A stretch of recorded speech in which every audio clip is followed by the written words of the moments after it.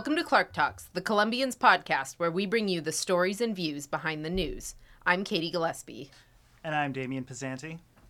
So we've got a really great show for you guys today. We're talking all about a series that myself and Patty Hastings have been working on over the last, what has it been, Patty? Like a month and a half so far that we've been working on this series? Yeah, I'd say a couple months, yeah. Okay. But this is going to be a really good concentrated look at multiple facets that are facing the homeless community in Clark County. These stories are going to run in print and online at Columbian.com beginning on Sunday, running through Tuesday of next week. Patty, why don't you talk a little bit about what you've been working on and what stories you've been telling over the course of the last month and a half or so? Okay, so I've been working on a story for Sunday that is about the unlawful camping ordinance in Vancouver. We just passed the 1-year anniversary of the revised ordinance. So I wanted to look at, what's happened during that year, how many tickets have been given out, who have they been given to, why. And remind the listeners, what changes did the city of Vancouver make to that camping ordinance? So it used to be that camping in public was illegal at all times in Vancouver, and then they ruled that that was unconstitutional, that you can't, prevent people from sleeping. They need sleep. That wasn't because Vancouver was allowing people to do this. That was a decision that was made elsewhere, right? That was actually... Yeah, it was the Department of Justice, yeah. Yeah, exactly. So a whole bunch of cities, not just Vancouver. Right. So it's not just Vancouver that had to make that change. So what Vancouver did is they made it legal to camp between 9:30 p.m. and 6:30 a.m. So they started that. I think it officially became a law towards the end of October, but then they didn't start enforcing it until November 3rd of 2015. So I looked at what's happened between November 3rd of 2015 and November 3rd of this year. And so what did you find? I found that, a lot of people have been given tickets. About 96 people have been given 150 tickets. This is both unlawful camping and unlawful storage of personal property. So are these misdemeanors? Yes, they're misdemeanor crimes, so they're a lower level crime, but, still if you're convicted of it, it's a blemish on your record. Mm-hmm. But people will get... warrants out for their arrest if they don't go to court for these citations. So, you get cited and then you get a court date and you have to go to court and deal with that. And if you don't do that, and some people don't because they don't want to leave their belongings. So they don't want to, risk losing their stuff, so they don't go to court and they miss their court date. And then there's a warrant out for their arrest. So that can add jail time. That was kind of one of the things I saw when I was looking at the court documents. And you interviewed a man named Joey, who we have a little clip that we're going to play of him describing what you just said. So we're going to go to that clip real quick. I didn't have the means. I couldn't leave my stuff. I didn't have a way to shower and be presentable to go to freaking court. I don't have ID. I don't have any of these things because somebody stole one of my things. That stole my ID was taken. Now I'm faced with having, every time I see police, I get scared for my life. Tell us a little bit about Joey's story. Joey, he has a French last name, is Gagnère. He is a 30-year-old guy. He's a heroin addict and has also done some meth. And so he's struggling with drug addiction, and he's living outside. Typically he's out by share house with his girlfriend. And he got a ticket while he was sleeping by share house in a sleeping bag, and he had his stuff next to him in a shopping cart. And Joey had some concerns about the camping ordinance, so we've got a clip of him talking about that as well. So we'll cut to that. And it's not right. It's not fair. We all live in this country. This country is supposed to be the great America. Land of the free, home of the brave.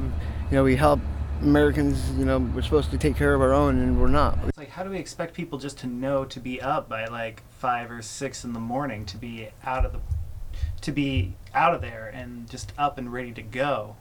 I mean, I'm not saying it's unrational for the city to do this, but at the same time, it's just like, this feels like a lot of expectations to put on somebody that like doesn't have a place to sleep at night and probably doesn't even know where they're going to get their food. Right. The Vancouver Police Department did a pretty thorough education campaign before they started enforcing the ordinance.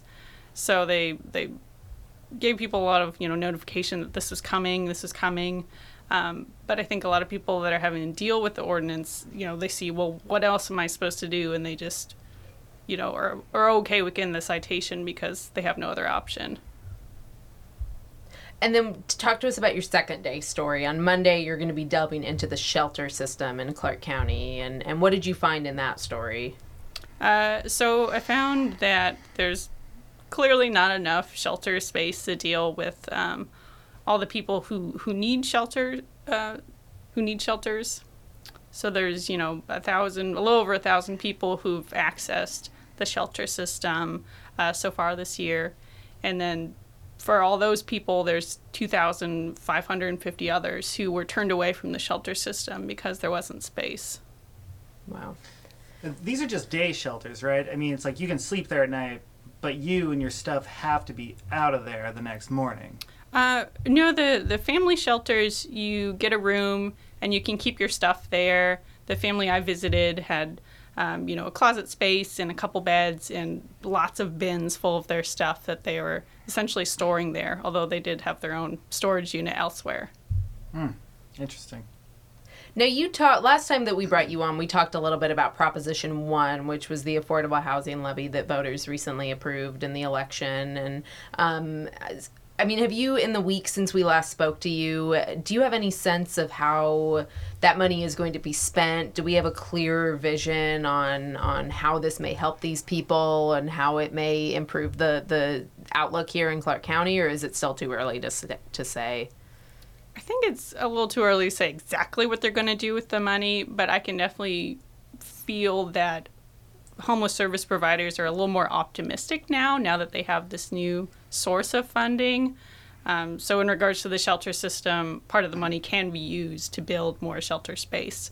So, maybe that would go into renting out another church like they've done with the women's housing and transition shelter that they opened this year. That's a new thing. So maybe they would replicate that somewhere else. And then they could also use the money to prevent homelessness, so giving people housing vouchers and yeah. Cool. Well, hopefully we'll see some improvements here pretty soon. So we're going to kick off to our next section. We're going to be talking to Andy Silver, who is the director of the Council for the Homeless, a great organization here in town. And then we're going to be closing by talking about the story that I wrote for Tuesday, which is regarding homeless families and what the schools are doing to help those families. And we'll end on a little bit of a lighter note. I know it doesn't sound like that, but we'll end with a story of hope here at the end. So, Nice, refreshing closer for such a serious topic. And a topic that's not going to go away anytime soon, frankly.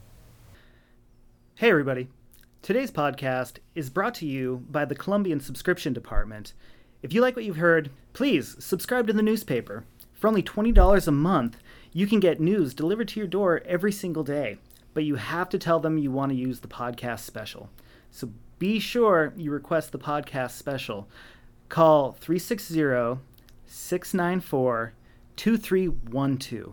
This offer is only available to customers that haven't had service in the last 30 days. Okay, so we're going to turn to a conversation with Andy Silver, who is the executive director for the Council for the Homeless. Hey, Andy. Hi, thanks for having me. So, Andy, can you tell us a little bit broadly about what Council for the Homeless does and what your role is here in our community? Sure, yeah. The Council for the Homeless is a nonprofit, and we work throughout Clark County.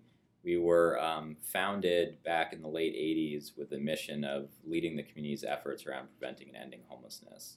So we do that in a policy and advocacy role. We do it in community planning and convening, and we're most well known for running the Housing Solutions Center, which is the community's one-stop access point for homeless services. How many people do you guys serve?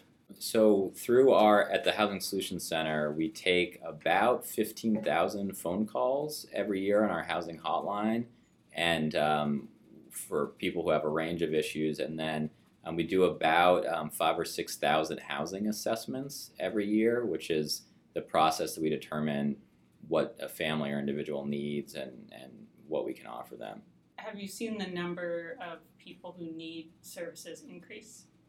Yes, we've seen recently over a 40% increase year over year in the amount of people who are calling and asking for our help. What kind of help are they wanting? There are sort of two main categories that we see. There are people who are already homeless, so they might be living in a car or outside, or maybe a garage or a camper that doesn't have running water or electricity. And they're calling to see if we can get them into a safer place and if we can help get them back into stable housing. And then we have a whole lot of people in our community who are unfortunately calling that are sort of on the edge, on the verge of homelessness, and they're maybe in an apartment but behind in the rent, and they're hoping that somebody can help them stay in the apartment. And we get about 400 calls right now a month of people in that category trying to keep their apartment, and unfortunately there are just not a lot of resources in the community for that. Yeah, so as a person in that kind of situation that is a few months behind and maybe even facing eviction, like what are your options at that point? Right now, there's a little bit of funding within our sort of homelessness crisis response system, but it just pales in comparison to the need. Talk to us a little bit about how the rent increases that we've seen in our community is affecting this problem. I mean, by some measures, we've been rated as having the fastest rising rent in the country. It's had an absolutely enormous impact. The cost of housing is both the biggest driver of homelessness in our community and also the biggest barrier to the success of our housing programs that are designed to help people get out of homelessness. You know, there are actual studies that show that for every $100 increase in rent in a community, on average, homelessness goes up somewhere between 8 and 30% in that community.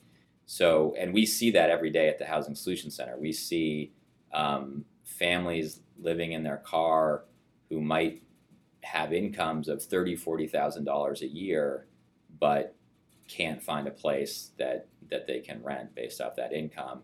We didn't really see that a few years ago in our community. And as the rents have gone up in our community and the screening criteria that apartments use have gotten tighter, it's made it really difficult to get people back out of their homelessness situation and back into stable housing, while at the same time we see more and more demand for our services. What are some of the misconceptions about homeless people? There are a lot. Some of the biggest ones that we hear are that, you know, the people who are homeless in our community aren't from here. So I think there's a big misconception that it's not really our community's problem. It's you know, people coming from Portland or people coming from other parts of the country. You hear with that a lot. People who feel like services, so whether that's food or shelter or a housing program, attract people from other communities to access those. Doing the work, we don't see that at all. So the numbers we see, about 85% of everyone who's been served in a homeless services program, so shelter, housing, etc., in our community had a last known at permanent address that was in Clark County. And the other way you know that that's sort of both widely held myth and also not true is that you can just Google homeless magnet and you'll get thousands and thousands and thousands of articles from all across the country, because any city or any town in the United States has an article about how they feel like people come from other communities to access their services. Another is that sort of people are homeless by choice. This is something that's widely held. I hear all the time. And generally people say to me, you know, well, what what percentage of people who are homeless just choose that lifestyle? Is that 50%? Is that, and it's really, from doing this work, it comes down to, what does that word mean, choose? So if somebody has paranoid schizophrenia and they've been self-medicating by drinking alcohol to keep warm and to deal with their mental health issue, and you go to that person and you say, if you get clean and sober and start seeing a psychiatrist and start taking medication, then I can get you into shelter. That's not a very realistic choice for that person at that moment, who might have trust issues, doesn't know who you are, maybe has been in a program before that didn't work out. So if they say no to that, some people would interpret that as choosing homelessness, where we would say, well, if you had a more appropriate opportunity for that person, then they would jump at the chance to live in housing and then access services that allow them to move forward. And I think both of those myths are really the community's attempt to rationalize homelessness in a way that allows us to go about our daily lives without just feeling terrible all the time. Because if I have to walk by somebody, a family living in a car, in order to go to work, and I think they're just like me, and there's no difference in the choices they've made in their life and what I've done, but through a set of circumstances they're living in a car and I'm not, that's a very hard thing to deal with. But if I get to think there's something wrong with them, or they chose it, or they're not from here, that allows me to go about my daily life. But unfortunately, we really need to confront the fact that these are our neighbors and our families and our friends, and it's a community-wide problem, because we're never gonna tackle it if we let those myths drive our thinking. Bear with me as I try to explain this, because I think it sounds right in my head, so hopefully I can translate. There's this idea that if people wanted to improve their situations, they could, that there's enough resources out there that they can make it happen. And by giving somebody a place to camp out, or by bringing them food or giving them money, all you're doing is enabling them and just encouraging them to continue this level they're at, rather than helping them advance their situation. I'm so glad you brought that up, because that is, I don't know why I didn't think to bring that up. That is a very deeply held belief, and it is completely not true. I hear that so many times from community members that, from their perspective, there's so many services in our community. And what happens is people confuse the nonprofits that do great work and that they're aware of, like SHARE and Impact Northwest and Council for the Homeless and the Food Bank, and they hear about them and they hear us tell the stories of how we help people, which is great. But what they're not hearing is all of the people who are trying to access our services who can't. And we, just going back to the beginning of our conversation about people trying to stay in their apartments who might be losing them, we get about 400 phone calls a month of people in that category. The level of resources in the homelessness system is about equal to maybe helping one family a month. So about 1 out of 400 gets help. The community doesn't realize that. So for them, they see the person with the sign on the side of the road and think why that person either doesn't know about the services or isn't trying to do anything to better themselves, when in actuality that person might have been calling for emergency shelter every night for the last month, and we keep saying call back tomorrow because we don't have anything available. Most people think of their home as the centerpiece of their life for their family. It's where you recharge. It's where your kid goes when you get into a fight with them, so that everybody can cool off and love each other again. And when you're living in a car or a tent or just out in the elements, I mean, it makes just everything about your life so much more difficult, from the little details to the big picture stuff. So I wonder, in Vancouver, is the Section 8 list as long as it is in like other metropolitan areas? What does that look like? So the way that Section 8 works in our community through the Vancouver Housing Authority had a complete overhaul about a year ago. So before, historically, there was a very long wait list that I think it was actually closed because it was so long, so you couldn't get on it for almost 7 or 8 years. Jeez.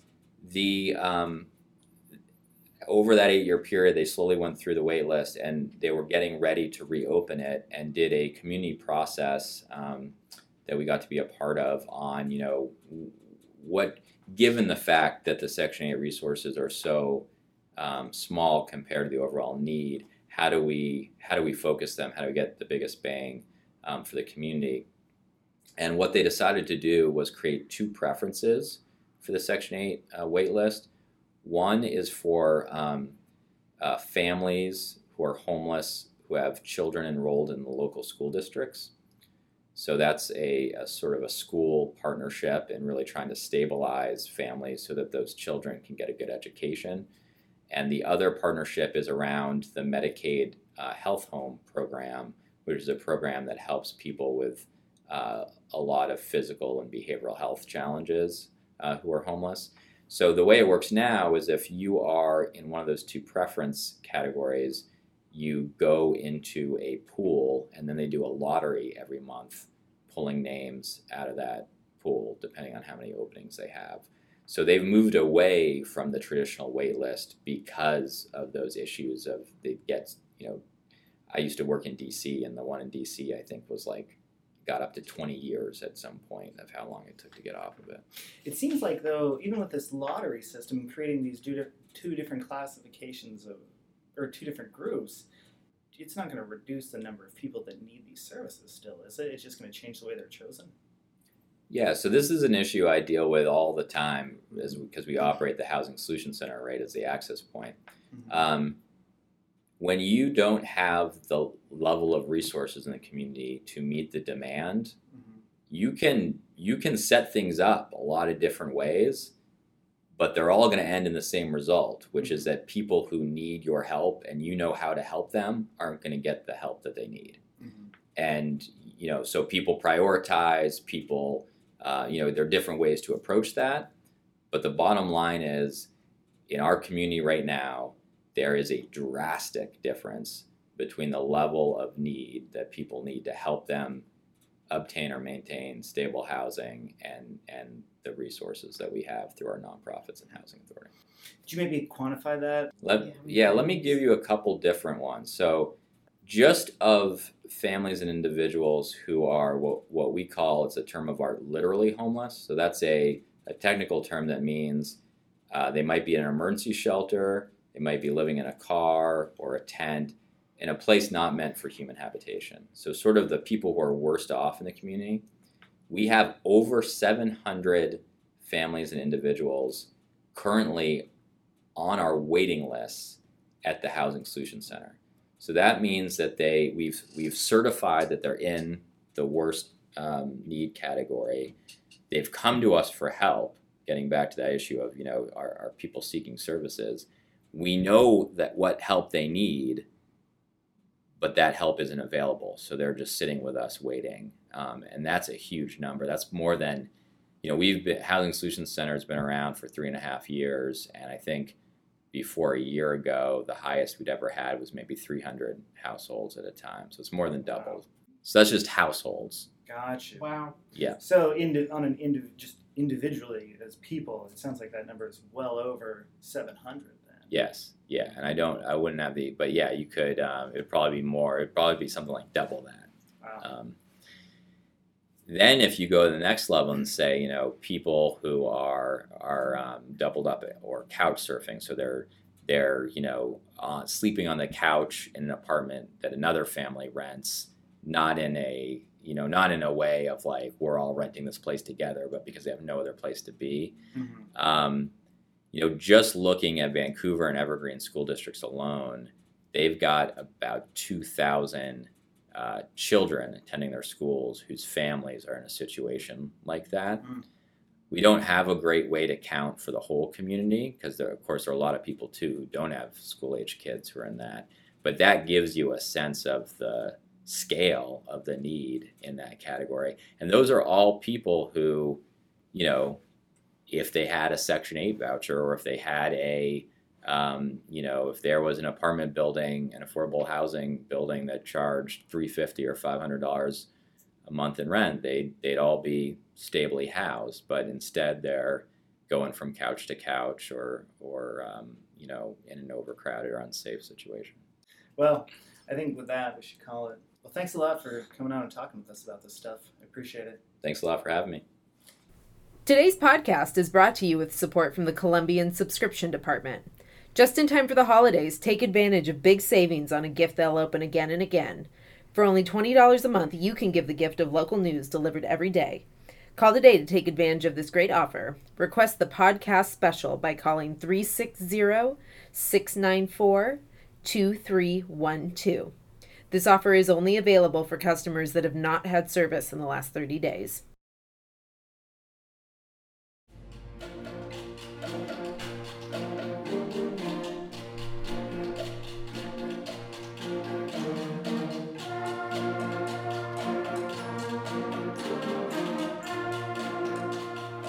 That's the Cascade Middle School Band. Ginger Markham's 12-year-old daughter, Kaylin, is a clarinet player in the 7th grade there. Next door, Ginger's younger daughter, Emily, who's 10, is singing with the Endeavor Elementary School choir.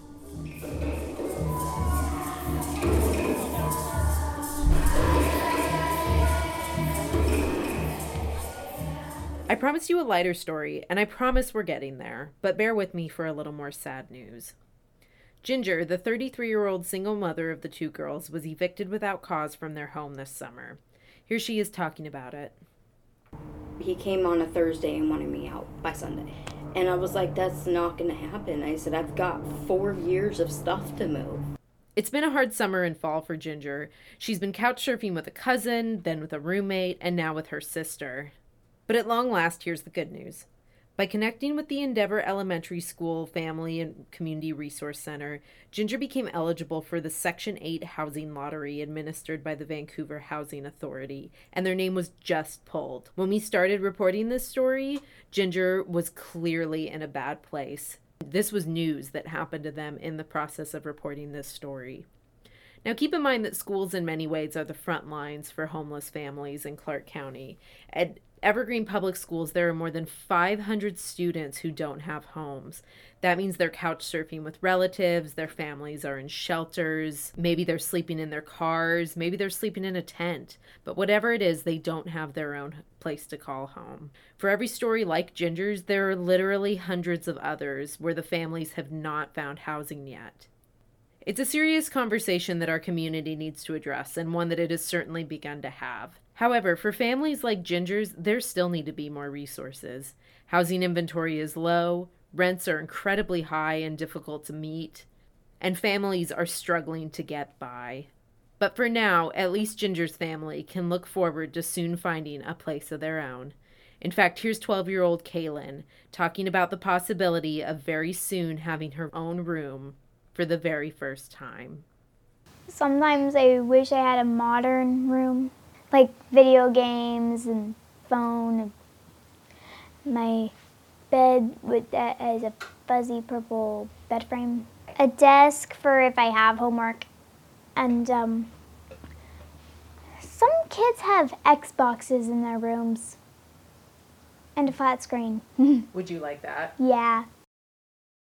Man, it was great watching you guys take the helm on that show. It was really good, and although I'm the environmental reporter, homelessness and just housing issues are something as a reporter and just a news consumer I am fascinated by. And I think you guys did a really great job with these. So everybody listening to this, be sure you pick up the Columbian on Sunday, Monday, and Tuesday and read these stories because you're going to really like them. And this is such an important topic in our community. And like Damien said at the top of the show, it's going to continue being a story here in Clark County for so long. We have an affordable housing crisis on our hands here. And I hope that this levy does some things to address that. But at the end of the day, we need to start a serious conversation as a community, and I'll be very aware of that, of the issues that are facing Clark County and the city of Vancouver. So hope this started some thinking for you guys. So if you guys have any thoughts on what you heard today, we're starting to get some emails into our podcast@columbian.com email. We love seeing that. We've been really excited to hear from you.